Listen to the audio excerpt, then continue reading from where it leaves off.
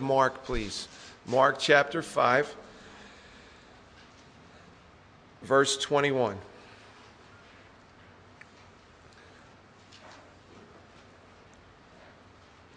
Why do people check out Jesus? Why are people curious? Why do they want to find out about him? Several reasons. Curiosity. They follow the crowd. Tradition. They're looking for answers. They're confused. Maybe there's been a loss in their family or a loss in their lives. Maybe they need a crutch. Maybe they need a Savior. Maybe they need a Lord.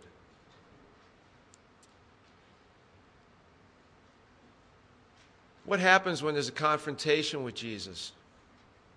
When you're confronted with him? A few things. Some are drawn closer to worship him. Some run away. Some stay close, but not too close. Some are just indifferent. Let's take a look at verse 21. Now, when Jesus has crossed over again by boat to the other side, a great multitude gathered to him, and he was by the sea. This was the Sea of Galilee. And he had just been on the other side in the area of the Gadarenes, where the demonic man was. And he had just healed the demonic man. But there was a whole cast of people who had come out because they were told what happened to this demonic man. And if you remember the story, they asked Jesus to leave the region. Can you imagine? Jesus, get out of here. We don't want you in this area. Boy, they had a weird reaction to God himself being on their hillside. Right there in their midst. But yet there was one man, at least we know, who was touched by Jesus, who went to 10 cities and spread the gospel.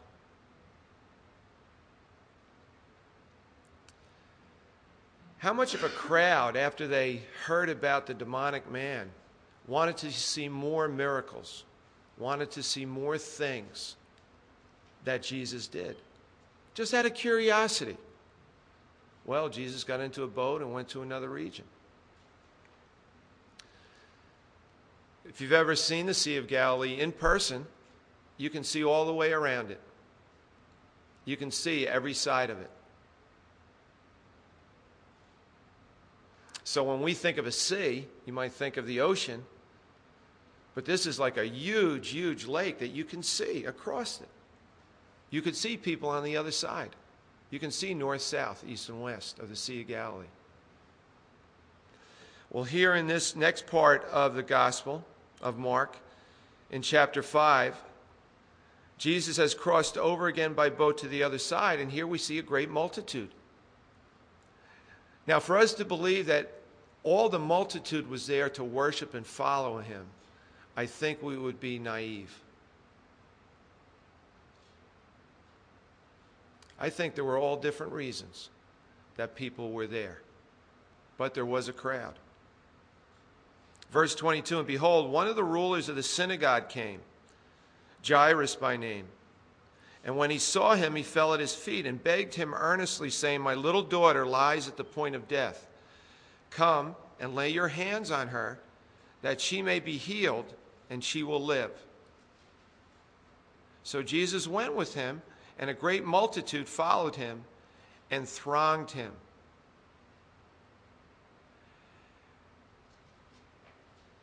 We see the man's name is Jairus. Jairus' name means whom God enlightens. Whom God enlightens. And boy, before we finish tonight, is this man going to be lit up? And hopefully, so are we, by God's Holy Spirit. That he stirs things inside our heart, or he reaches down and touches us where we are,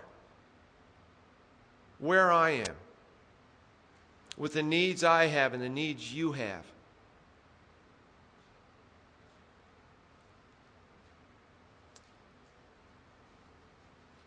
This was a ruler of a synagogue right near the Sea of Galilee. Most of the towns around the Sea of Galilee had synagogues. It was their church. And he was the ruler of the synagogue. Probably a well-known man. Probably people went to him to ask for prayer if somebody was sick in their household, or if there was a problem. They went to him for advice, just like we would with our pastor, or people who know God's word. We would ask them for prayer. I wonder if Jairus had gone to his elders or to people in the men's group about his daughter. Maybe he went there first. But it's not helping. It's not working. And I'm sure with the fame that's been spread by word of mouth about Jesus, he said, well, here's a man. Seems like a holy man. Maybe he can help. You see, when it really came down to the nitty-gritty, Jairus, it was his daughter. He wasn't going to mess around. He loved this little girl. This was his flesh and blood. He would do anything to save this girl. Even go in front of a crowd and humble himself if he knew his little girl would get better. In verse 23, we see that he says to Jesus, "Come and lay your hands on her that she may be healed, and she will live." Think of the Roman centurion. Remember that he says, you don't have to come to my house, but only speak the word, and they'll be healed. But we see here Jairus wanted Jesus to come and lay his hands on his daughter.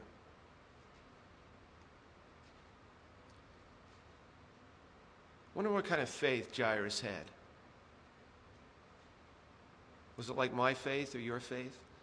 What degree of faith did he have? Was he taking a shot in the dark? How much did he trust Jesus? We see Jesus, though, responds to him, doesn't he? He's going with him. But notice there's a great crowd that's following. They're pressing up against Jesus.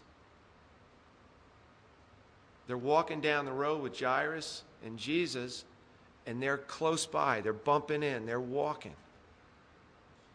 I wonder what Jesus is thinking. We know here there's a man named Jairus.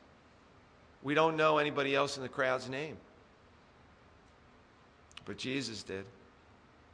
He knew each and every one, just like he knows each one of us by name. Nobody's hidden from his sight. Before the foundation of the world, he knew you. Before the foundation of the world, he knew that this was going to happen, that Jairus was going to come up, and that Jairus' name would be written in the scriptures.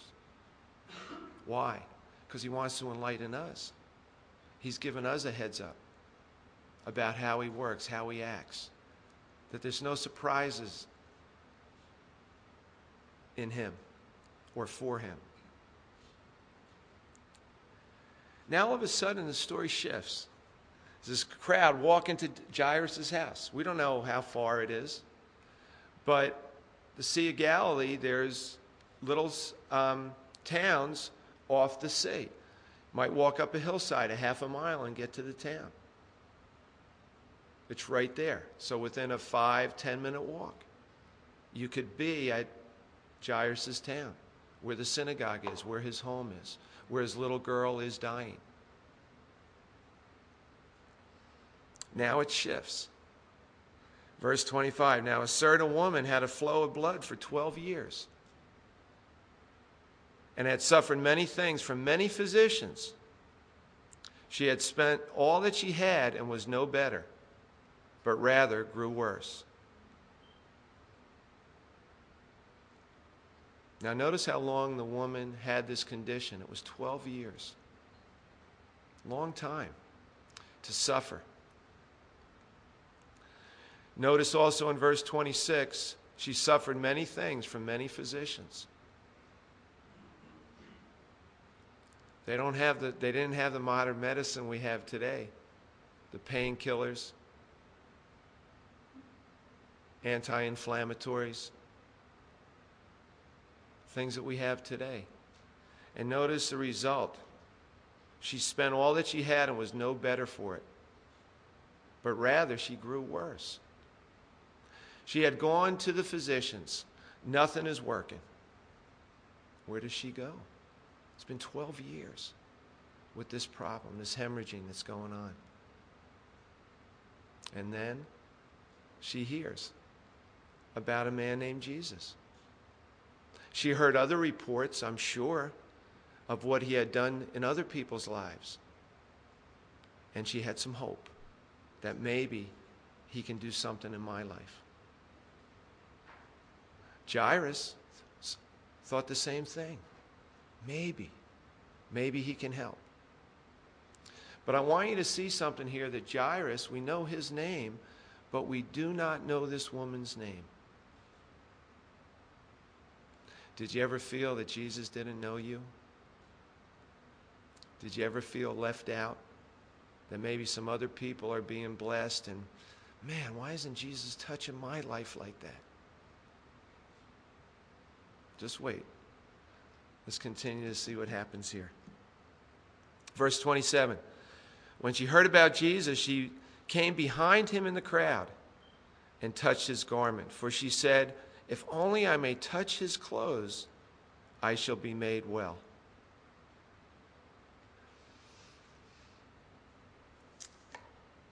In the book of Leviticus,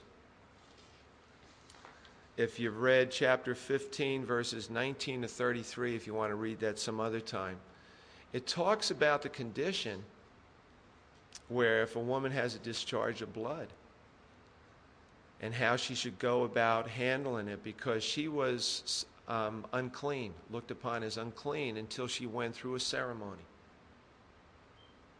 And she had to do certain things.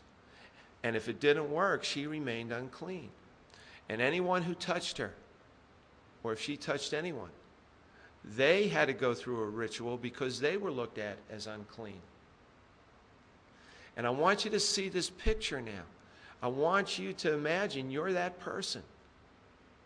Now remember, if she's married, how long has this been going on in her life? It's been going on 12 years. There's a divorce here. There's a separation from her husband because she's unclean. She can't live in her house anymore. She can't go to church anymore. She's an outcast. She can't go to the women's part of the church and pray with the women. 12 years. Not 2 days. Not 7 days. And trying to go through the rituals to be ceremonially clean again. 12 years. Have you ever been really sick for a couple days? How bad is that, right? 7 days? A month? 12 years.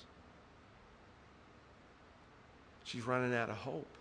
She's running out of answers. She's running out of money. So what does she do? Notice she goes behind Jesus in the crowd. And she's sneaking up in the crowd. How many of these people did she know? Were they strangers to her? Was she from another town? I don't know, but one of the things that stood out to me is when people were around Jesus, they didn't seem to notice too much else going around or the sickness of the illness of others. Isn't that true in our lives? When you're walking with the Lord, and there's people that come into your life, whether they're a pain in the neck, whether they're ill or they have a lot of problems or they're always complaining, whatever it is, I think you understand what I'm saying. And you're focused on Jesus, that person isn't bothersome to you like they are when you're not walking with the Lord. You have more compassion. You have a listening ear. You might send up a prayer for them while they're talking to you or when you're leaving. And maybe a few times during that day or that week or that month. All of a sudden now you're praying for that person because you know the Lord has touched your heart for that person. Well, here's this lady going up in the crowd and studying the words. They're bumping, there's banging, there's pushing. They're bumping it. It's a crowd. It's like being in New York City at Christmas time. You're trying to cross the street or go into a shop. But no one's noticing this woman. And she's taken a tremendous step of faith. And what does she do? She just wants to reach out and touch Jesus. She feels if she can touch Jesus, something will happen. Notice Jairus also feels that he's got to get Jesus into his house to lay hands on his little girl. Remember the Roman centurion?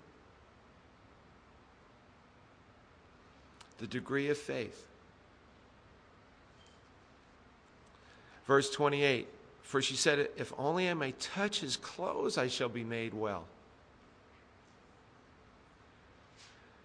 Verse 29, immediately the fountain of her blood was dried up, and she felt in her body that she was healed of the affliction.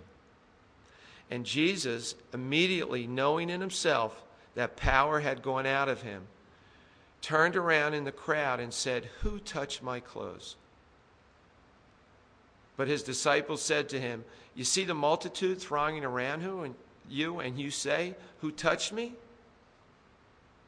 And Jesus looked around to see her who had done this thing. Can't you see the disciples or the apostles? Who touched me? Jesus says, who touched me? And they're going, Jesus, you kidding me? Everybody's touching. They're banging me. I'm hitting into you. What do you think's going on here? There's a big crowd here. Jesus knows in a crowd who's trying to reach out and touch him. He knows when we're in church, you and I are in church or at a Christian concert or we're in a prayer group or we're by ourselves in our house. He knows if we're trying to reach out and touch him or if we're just there in the crowd. He knows our heart. He sees it. And he reacts accordingly.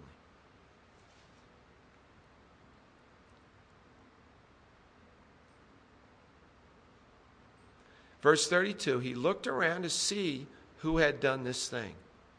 Now we know that Jesus not only knew who touched him, but why, and what her name was, what her background was, all the things that had gone on in her life, besides her physical condition.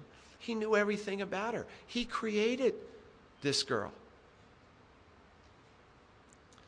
But notice the woman's reaction.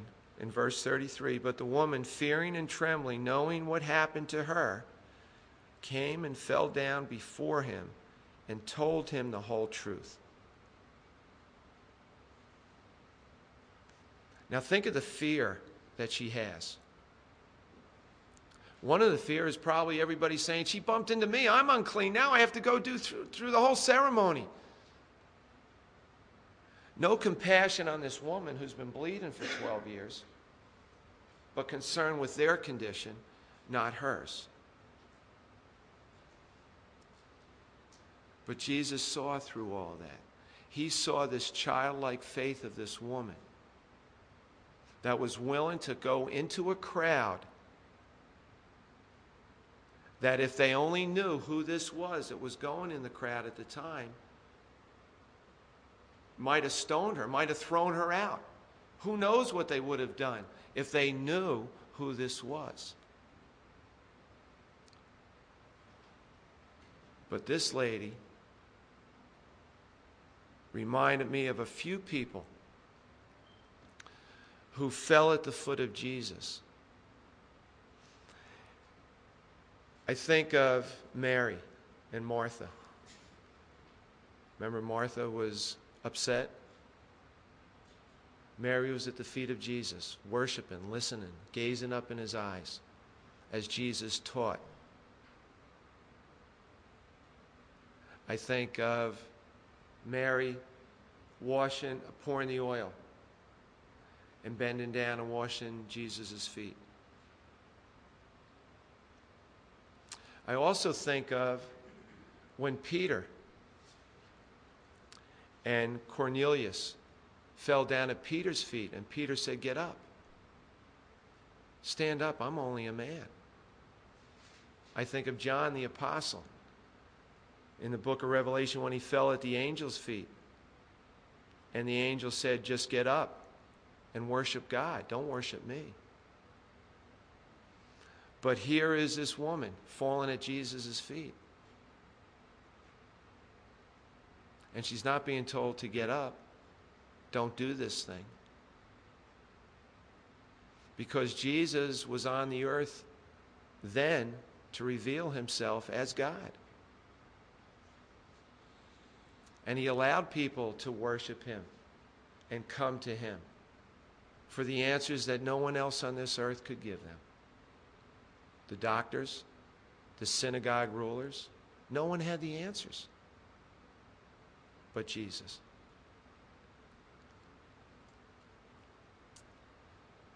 For 12 years, she's been an outcast. If she's had children, she never heard the word mom. If she had a dad, probably never heard her dad call her by her name or call her daughter. But look what Jesus does. He not only meets her physical need, he meets her spiritual and emotional needs and mental needs. He says in verse 34, and he said to her, "Daughter, your faith has made you well. Go in peace and be healed of your affliction." She came to Jesus she snuck up. But Jesus turned it out so the public could see. We're going to see just the opposite happen with Jairus. He came to Jesus in public. But we'll get to that in a few minutes and see what happens in Jairus' situation.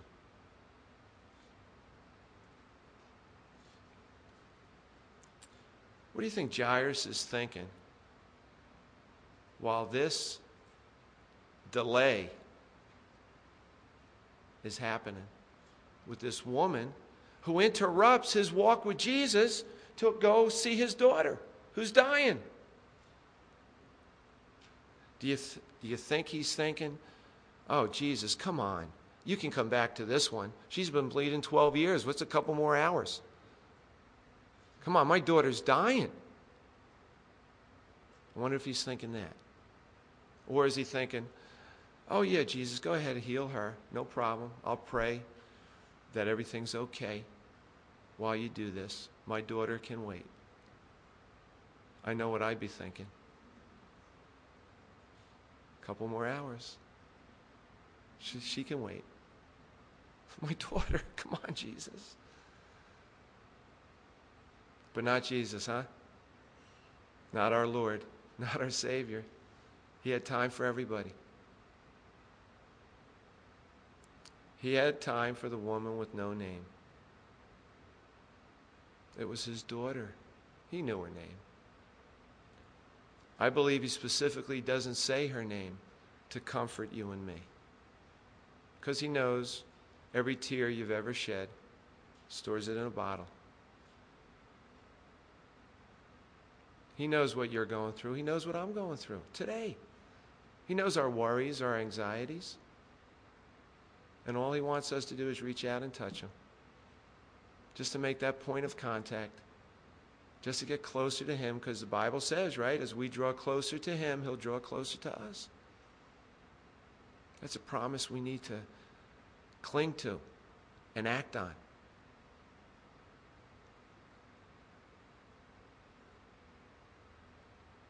And you know the devil's going to be right there. We're going to see it coming up right now. You know the world, the flesh, and the devil has to come into this good scene now.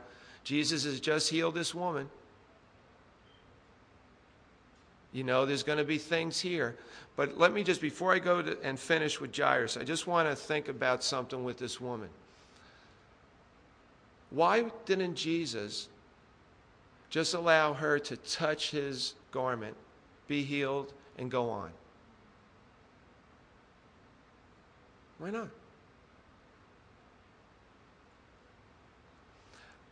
Jesus wants a personal relationship with each person. It wasn't enough for her to just reach and touch him. He wanted to confront her and see her face to face and touch her. He wanted to know that he cared about her and that she was healed. And she didn't steal a healing. She didn't steal it, the power that went out of Jesus. That power was there for her. We can go boldly to the throne of grace and ask Jesus. We don't have to be ashamed or coward. We're his sons. We're his daughters. We can go boldly to that throne.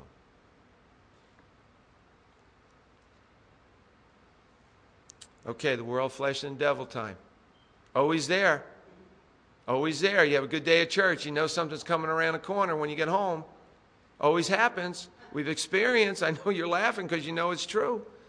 Go to a retreat. Oh, what a beautiful 3 days. Then all hell breaks loose when you go home. Right? Or go to work. It's nuts. Well, Jesus covers that here too. While he was still speaking, some came from the ruler of the synagogue's house, who says, "Your daughter is dead. Why trouble the teacher any further?" Hello? Right? What's going on now? Right away. Put fear in, put doubt in. Put anxiety and stress in your life again. She's dead. No use Jesus walking anymore. Poor Jairus is probably thinking, oh, I knew I shouldn't have thought that. I knew I should have been praying harder that he healed this woman. He's coming to get me now. Jesus is banging me now from my thoughts. Oh, my goodness, it's over. My poor baby. No, that's not how our God is. We might be like that, but our God is not like that. So here we have Jesus hearing the same thing that Jairus heard. And as soon as Jesus heard the word that was spoken, he said to the ruler of the synagogue, "Do not be afraid, only believe." Is there fear in your life and my life that keeps us from believing Jesus and his word? Is there something that has brought fear, anxiety, stress in your life and my life that keeps us from believing Jesus and his word? Our faith comes by hearing and hearing God's word. Are we students of the book? Do we have our face in the book? Are we being washed by his words? The word became flesh and dwelt amongst us. When we read his word, we're becoming closer and closer to Jesus and knowing him inside out and letting him know us inside out. When we're confronted with Jesus, we can tell him everything about ourselves, like this woman told him the whole truth about herself, everything she was going through. Jesus already knows what you're going through. But he wants a relationship. He wants that talking between. He wants you to verbalize your fears to him, your worries, your hopes, your dreams, your failures, your victories. Don't be ashamed to do that. He already knows, but he wants that line of communication so he can touch you and you can know that you've been in the presence of him. Verse 37, and he permitted no one to follow him except Peter, James, and John, who was the brother of James.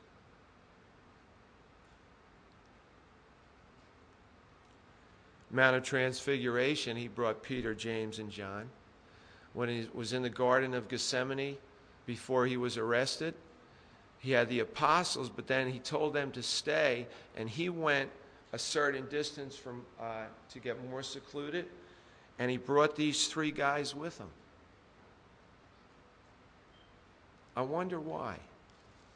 Why those 3 guys? And he calls them by name here. We know by name what's going on. Now, I know that Jesus knew that one day Peter was going to be crucified upside down. We also know he's going to deny him. We know about John that he's going to be the only apostle that doesn't go through martyrdom, that he's going to go to the island of Patmos and he's going to write the book of Revelation.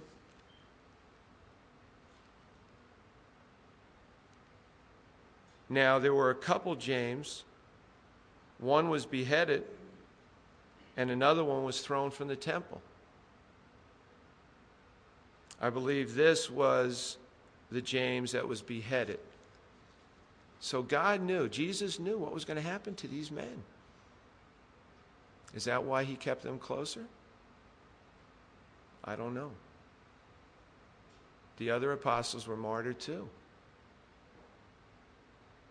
Were these 3 that needed to be kept close? Were these the 3 characters that had to be kept a closer eye on? Jesus has his eyes on you and me. Because we're characters. Let's admit it. We're not only sinners, we're characters. And we need to be kept a close watch on. I know I do. And that's a good thing to know that my Lord has his eyes on me. Even when I don't always have my eyes focused on him.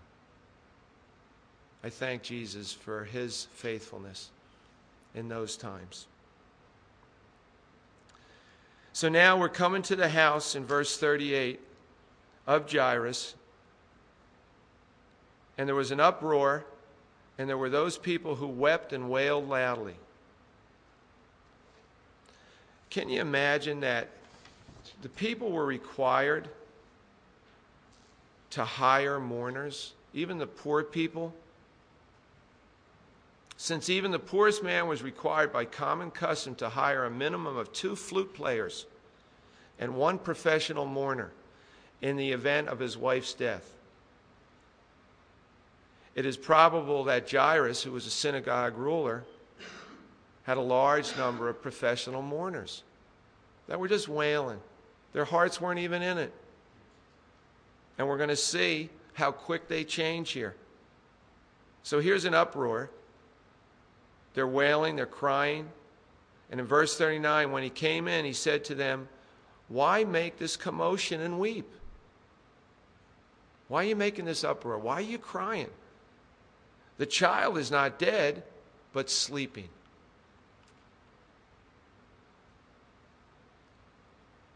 Verse 40, and they ridiculed him. So the ones that were crying and wailing loudly, all of a sudden, I guess you hire them to come to a party too, so they're laughing and causing an uproar that way. But they just switched their emotions. Their heart wasn't in the sorrowness for Jairus losing his daughter. Their heart wasn't in it. I think of the crowd again right now. I think of church settings. I think of large crowds going to church. How many of them our hearts are in to worship in the Lord and hearing his word? How many are just there for all different reasons? Tradition, it feels good. Whatever thing they have that comforts them. But how many are there to worship and to hear God's word?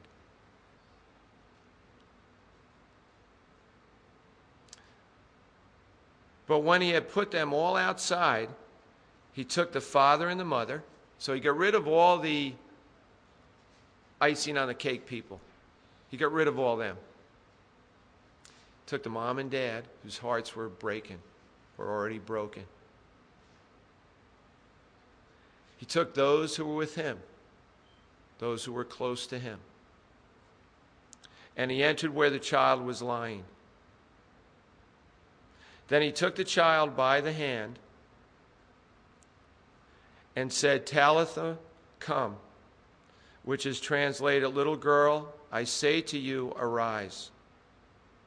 Immediately the girl arose and walked, for she was 12 years of age. And they were overcome with great amazement. Wonder how much joy this mom and dad had in the 12 years of this young girl's life. 12. We heard about 12 earlier in the story tonight. Remember?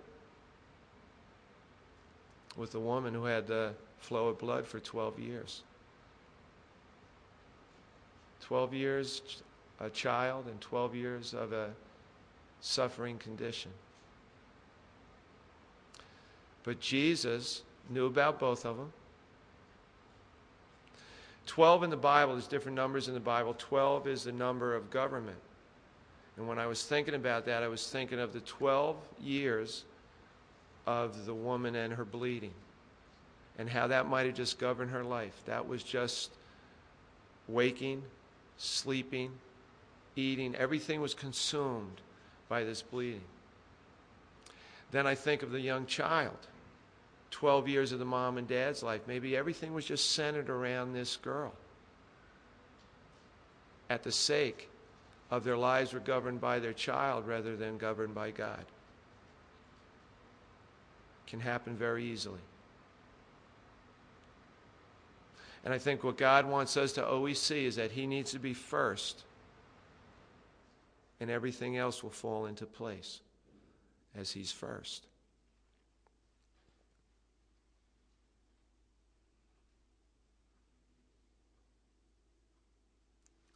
We see that the girl rose up. Everybody was shocked. They were amazed. And then He commanded them strictly that no one should know it and said that something should be given her to eat.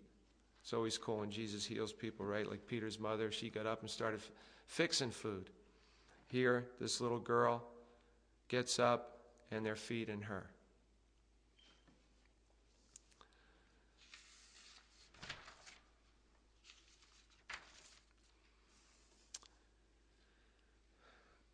Jairus came to Jesus in a public setting. Jesus did the healing in a secluded room with just a few people. The woman snuck up behind Jesus, trying to be sneaky. Jesus turned it into a public thing. What is Jesus doing in your heart and my heart? What is He trying to say today as so many things in this world are shakeable and falling apart? Can we get rid of everything? Can we throw everything out the window and be satisfied with just Jesus Christ? Hopefully that answer is yes. But what is happening in the world? What is going on? Does Jesus have your attention? He's got mine. Are you watching? Are you hearing? Are you listening? Are you reading? Be a student of His Word. In closing, I was thinking with a woman, and she was telling the truth to Jesus, all about herself. And I was wondering if she said this to Jesus, or if she was covering this, that this was the truth that she said. Picture it. She fell at Jesus' feet. So all of a sudden she starts saying, well, Lord, I just want to tell you the truth that I was taught in my religion, just respecting God and the execution of His purposes through Christ and respecting the duties of man, opposing alike to the superstitions of the Gentiles and the inventions of the Jews and the corrupt opinions and precepts of false teachers even among Christians. Think she said that to Jesus? I had a hard time reading it. I don't think she said that. No, I think she just poured out her heart to Jesus right where she was. All her hurts, all her loneliness, all her frustrations, all her doubts, all her concerns. Where was He? Why didn't he heal her earlier? I think she was being honest with Jesus. I think Jesus wants us to be honest with him in all areas of our life. Physical, mental, emotional, social, economically, whatever it is, he wants us to be honest. He wants us to fall at his feet, worship him, be honest with him, look into his word for the truth so he can put it in our hearts. Think of somebody right now that needs prayer. Somebody here, somebody in your family, somebody at work. We're going to take a minute or two before Dave plays, and I just want to finish with this quick story. Today, as most of you know, I'm a physical education teacher, and we're doing the HESPA testing that we talked about with our youth group on Sunday. Many of them are taking the test this week, so our schedule is different, so we have some free time. So I was able to keep preparing for tonight's message. And just before school ended today, there was an 8th grade girl who every day does not, I don't have her in class, she's my partner's student, never takes class. Has long, nice blonde hair, but she always wears it like she hides behind it. Always down the guidance office. From what I understand, just being bounced around between parents and step-parents. Just very low self-esteem. And I've talked to her several times over the course of the year, and today it was perfect. It was just like, you know, God just put her right there. So I went over to her and we talked for a while. And today I told her I'm going to be praying for you. I asked her some questions about how school was going, how her family life was, and the whole thing. I said, I'm just going to be praying for you. And it just was so neat that I could feel God's love through me to her today. It was just it was a neat moment today for me with this girl. And you just got to see her. She's just hurting so bad. She's just so empty. So if you can remember for an 8th grade student, I won't say her name, just because, you know, the tape and all, people are listening, you never know. But just pray for this 8th grade girl, that she just comes to know Jesus. That's all. Jesus knows her name. Jesus can reach out and touch her. I think he's already started to. But let's take a couple minutes and just let's pray. If you want to pray with someone about something, if you want to go to someone to ask for prayer for something, go for it. If you want to just sit where you are and pray, do that. We'll only do a couple minutes, and then Dave will come up and finish with the closing song. Okay?